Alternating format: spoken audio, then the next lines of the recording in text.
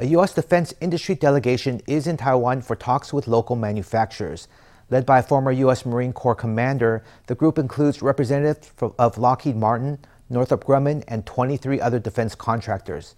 Vice Premier Zheng Wen-chan emphatically denies rumors that the visit is about selling arms to Taiwan. He says that the group is here to explore partnerships with Taiwanese suppliers. On its second day in Taiwan, a U.S. defense industry delegation visited the Institute for National Defense and Security Research for talks on strengthening unmanned capabilities and ammunition logistics.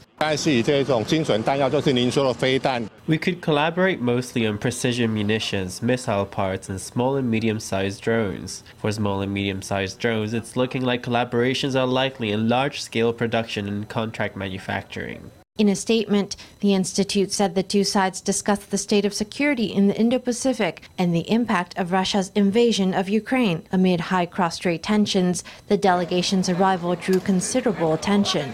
Some reports claim the delegation was in Taiwan to sell weapons. They didn't come to Taiwan to sell arms. They came to find suppliers to work with. Experts say the U.S.-China trade war has prompted global tech supply chains to reconfigure, especially in the ICT industry. The defense industry is working to shift away from Chinese suppliers for their core components and systems. As a result, Taiwan has emerged as a sought-after partner.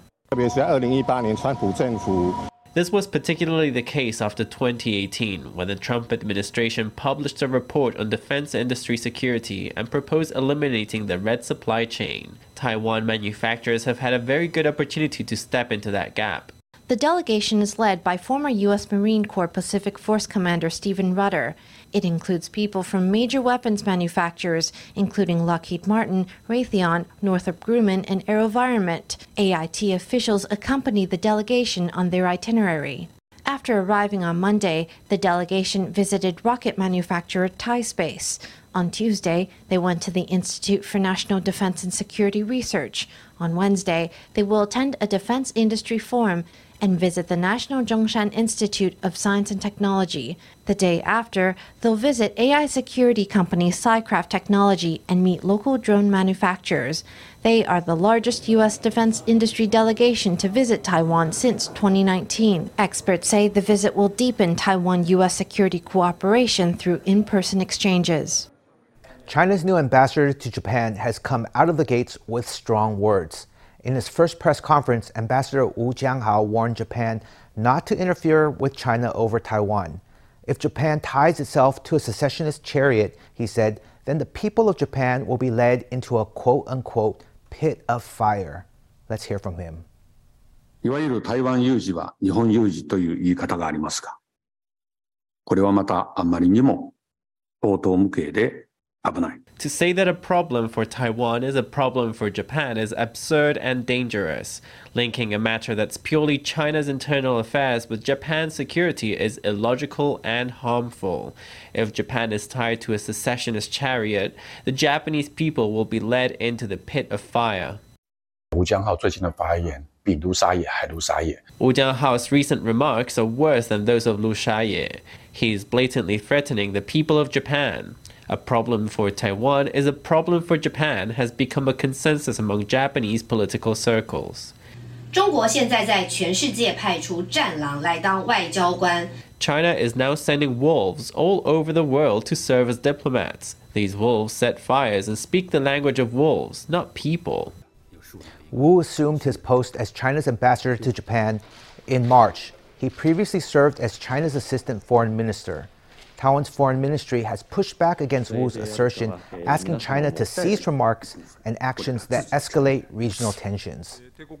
The Formosan Association for Public Affairs celebrated its 40th anniversary on Monday in a star-studded event attended by Taiwan's president and vice president. Also in attendance was visiting dignitary John Bolton, a former U.S. National Security Advisor. In a speech, Bolton slammed China for its provocations and urged the U.S. to grant diplomatic recognition to Taiwan. United Microelectronics Corporation founder Robert Cao created a buzz saying that embracing the Republic of China was like wearing a dead person's burial clothing. The Formosa Association for Public Affairs held its 40th anniversary banquet on Monday with President Tsai Ing-wen, Vice President Lai Ching-te, and former U.S. National Security Advisor John Bolton in attendance. UMC founder Robert Cao gave a surprising speech. I have never been pro-unification. I've always been pro-independence. The ROC is dead in mainland China, so isn't holding on to the symbols of the ROC kind of like wearing a burial garment? They don't let us take off our grave clothes. Why? It's because they want to trick Taiwan into accepting one country, two systems. There's only one country that aims to change the status quo in the region, and that's China. Military-to-military cooperation needs to deepen. Cooperation between our intelligence agencies needs to deepen. Bolton underscored China's threat in the region. He also called for cooperation between Taiwan and the U.S., adding that Washington should establish official ties with Taipei. President Tsai reiterated the importance of peace and stability across the Taiwan Strait. Through its military drills, China is intentionally escalating tensions, which pose a threat to the peace and stability of the Indo-Pacific region. We respond in a calm and collected manner and remain committed to maintaining peace in the Taiwan Strait. That has allowed Taiwan's democratic partners to see Taiwan's resolve. We are all members of Team Taiwan. Peace is priceless. In war, there are no winners. Taiwan can be a key force in the Indo-Pacific region. It's only by preparing for war that we can prevent war and maintain peace. With Tsai touting Team Taiwan and spirited cheering from the crowd, the banquet felt like a campaign rally for Lai, the DPP's presidential candidate. Officials stressed the need to strengthen Taiwan-U.S. ties to counter China's growing threat. And now on to election news. Primary registration is underway at Taiwan's People's Party. The party is expected to nominate its chairman, Ko Wen-je, who sent his spokeswoman to collect the registration form on Tuesday. The next steps will be to submit the form along with an endorsement by 35 party representatives. Then he'll need to register at the party headquarters in person by May 8th before announcing his intent to run on May 20th. Ko has just returned from a trip to the U.S. He's likely to visit Japan ahead of his presidential bid.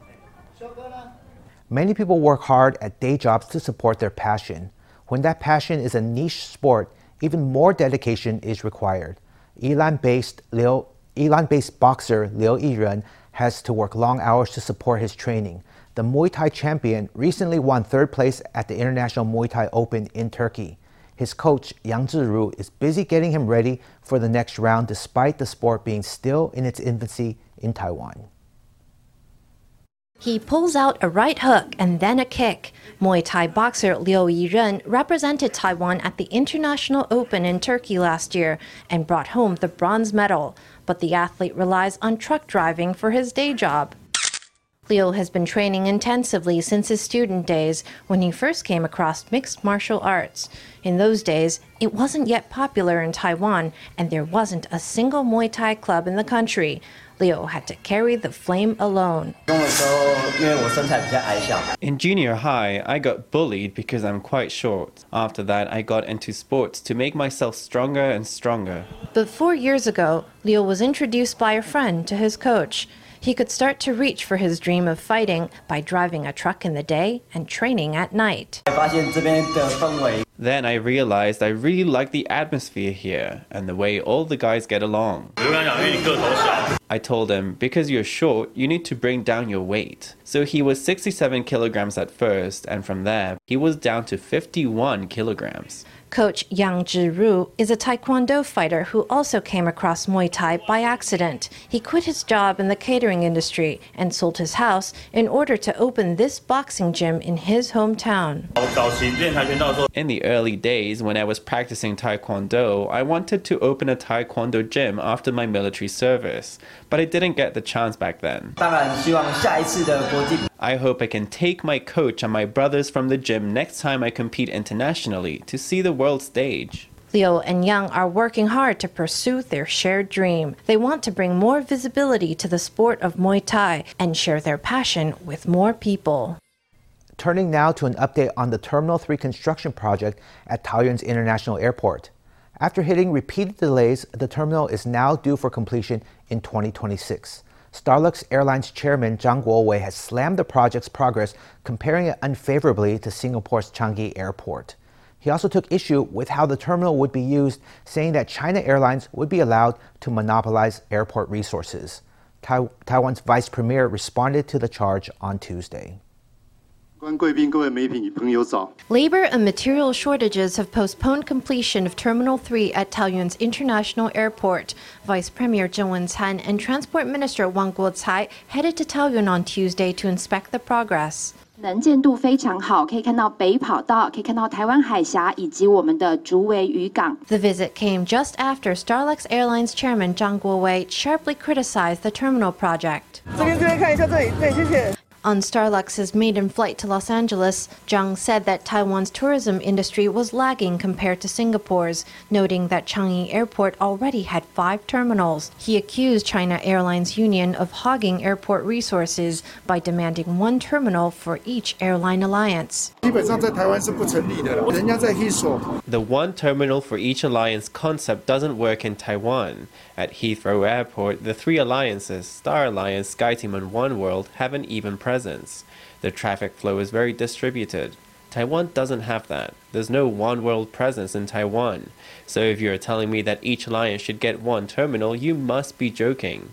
Let's take SkyTeam. That's the alliance China Airlines is member of. They just take over Terminal 3. But do they have that many members here? It's unreasonable. They just want to hoard airport resources. In response, the China Airlines Union said it had never demanded exclusive use of Terminal 3. On Tuesday, Taiwan's vice premier stepped into the fray. The operations at Terminal 3 won't be allocated based on airline alliances.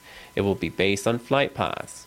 Each airline will be treated fairly and reasonably. The Transport Ministry and the Civil Aeronautics Administration will collect opinions from every airline before making a decision.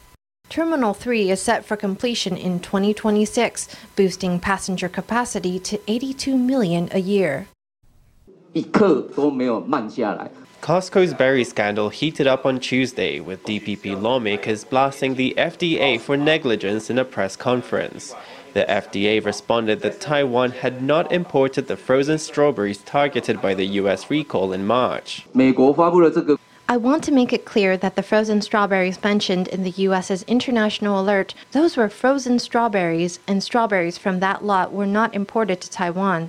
However, we haven't stopped our investigation because international alerts aren't always the most timely. In a new statement, Costco also said that Taiwan had not imported the problematic batch of strawberries, but a lawmaker accused Costco of having insufficient safety standards, as it's not subject to the same scrutiny as domestically listed food companies. A large chain store like this from the U.S., at present, it's only required to implement its own food safety program. It's not like our domestic food manufacturers, which are held to strict lab inspection standards. The Legislative Yuan will continue working with the Executive Yuan to strengthen food safety regulations. Su Jiabin, a physician from the Centers of Disease Control, said that hepatitis A had an incubation period of 30 to 50 days. Consumers who fear viral exposure should get vaccinated, he said. We won't rule out a class action lawsuit if it comes to that. Theoretically speaking, if vaccination is necessary, then the business responsible should cover the costs and provide compensation. Last month, the FDA announced that it had found the hepatitis A virus in 1 batch of Costco's frozen berry blend. Some 17,000 kilograms of the affected batch had already been sold. Consumers should monitor their health for 60 days after exposure and get medical care if they experience fever, fatigue, abdominal discomfort, or jaundice. In the second half of this year, the FDA plans to allow imports of Canadian beef from cattle over 30 months old. The Consumers Foundation opposes the decision, citing cases of mad cow disease in Canadian cattle between 2015 and 2021. It's even threatened to launch a boycott. In an interview on Tuesday, an FDA official said that all foods carry risk, but that Canadian beef carries the lowest level of risk. 牛肉这个产品要输入之前，政府部门一定会做风险评估。When it comes to beef products, government agencies absolutely conduct risk assessments prior to import. Everyone can go check the website of the World Health Organization for Animal Health. Currently, the risk of Canadian beef is assessed at the lowest level, which is called negligible risk. That is the international assessment of Canadian beef. Secondly, they had applied to import beef from all cattle ages. We handled their application in accordance to the law, and we initiated a dietary risk assessment for Taiwan's public. Through that assessment, we also found that the risk was acceptable. The official said that both international and domestic assessments have found Canadian beef to be very low risk. Currently, the proposal to allow Canadian beef imports is still in its 30-day public comment period. The FDA will review input from the public before making a final decision. Every year, more than 300 children are born with craniofacial conditions in Taiwan. The Nordhoff Craniofacial Foundation in Taiwan supports people with such problems by providing training and scholarships. To raise awareness about the condition, the foundation is holding a picnic party on June 4th. Besides great food and company, there'll be fun games and stage performances. FTV reporter Stephanie Yang has the details. 1、2、3，尊重差异，从喜欢自己开始。 The ambassadors of the Nordhoff Craniofacial Foundation, actors Cherry Xia and Zhang Jie, stand on the stage with Apple, an 18-year-old with a congenital ear deformity called microtia. Together, they stick a pair of eyes, a ear, and a mouth onto a cartoon face to kick off the press conference. Xia and Chang encourage the general public to bring their little ones to the event, saying it will be a good opportunity to foster respect for people with visible craniofacial conditions. 很多孩子他看到他们的时候，他们是好奇，他们 When children see them, they get curious. They mean no harm. As parents, we should start by telling our children that they are not different from us. We are all the same, so we shouldn't target them like that. It's a value we should all instill from a young age. 家里如果有小朋友的，我觉得也非常欢迎。 If you have children at home, I welcome you all to come to this fantastic event. You will learn a lot from it, and there will be plenty of things to eat and to play with. It will be great. According to a survey by the Nordhoff Craniofacial Foundation, more than 80% of parents of children with congenital craniofacial anomalies worry that their children will be upset by differential treatment from others. In addition, nearly 50% of parents say their children with congenital craniofacial anomalies have faced some form of discrimination. 看到她会说：“哎呦，她怎么长这个样子？” When they see her, they might ask why she looks like that. They might even make offensive comments about her body, for example, saying that she is missing an ear. To raise awareness about craniofacial conditions, the foundation will hold a picnic at Taipei's Dazhi Meiti Riverside Park starting at 11 a.m. on June 4th. There will be a magic show, a food market, and a theater performance by a children's troupe. 记得一些像闯关活动啊。 We've come up with fun activities and even adapted picture books into a stage play that will be performed that same day. We hope that after the event, children will learn to respect people who look different from them. Every year, more than 300 children are born with craniofacial conditions in Taiwan.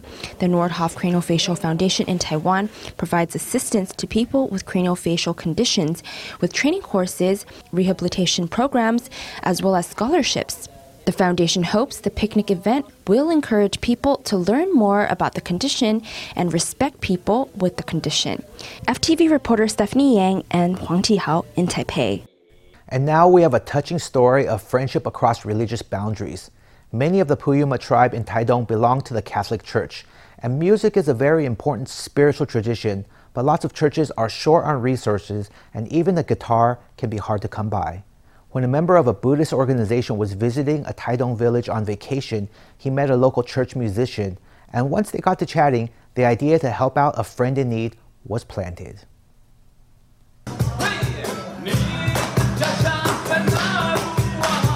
Young members of the local Puyuma tribe start up a cheerful song. Lots of the older members of the tribe who live here near the Taiyuan Catholic Church have turned out to sing along.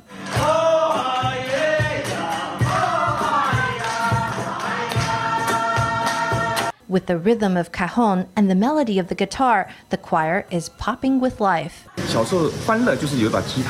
When I was little, happiness was having a guitar, a very simple pleasure. It's a way for everyone to join their emotions together. Finally, we have our own guitar and cajon, which means we have more than just voices in the church. We're so grateful to our friends. The local musicians are grateful to have received the guitar and drum as a gift. Many rural church choirs go without instruments or just have a very battered old guitar. When the Secretary General of the Chinese Buddhist Temple Association, Lin Rongzhi, took a vacation in the area, he ran across local Puyuma musician and hostel manager Jiang Yongqian. Through chatting to him, Lin realized the local church could do with some support. He went home and fundraised to give the brand new guitar and drum to his new friend. We should integrate our resources and not duplicate things. Then we can all share. We should do anything that will benefit other people without concern for which religion they follow. We worship with our songs and the guitar and cajon. It's a way to share the joy of God's grace within the tribe. Music doesn't know any religious boundaries, and nor does generosity.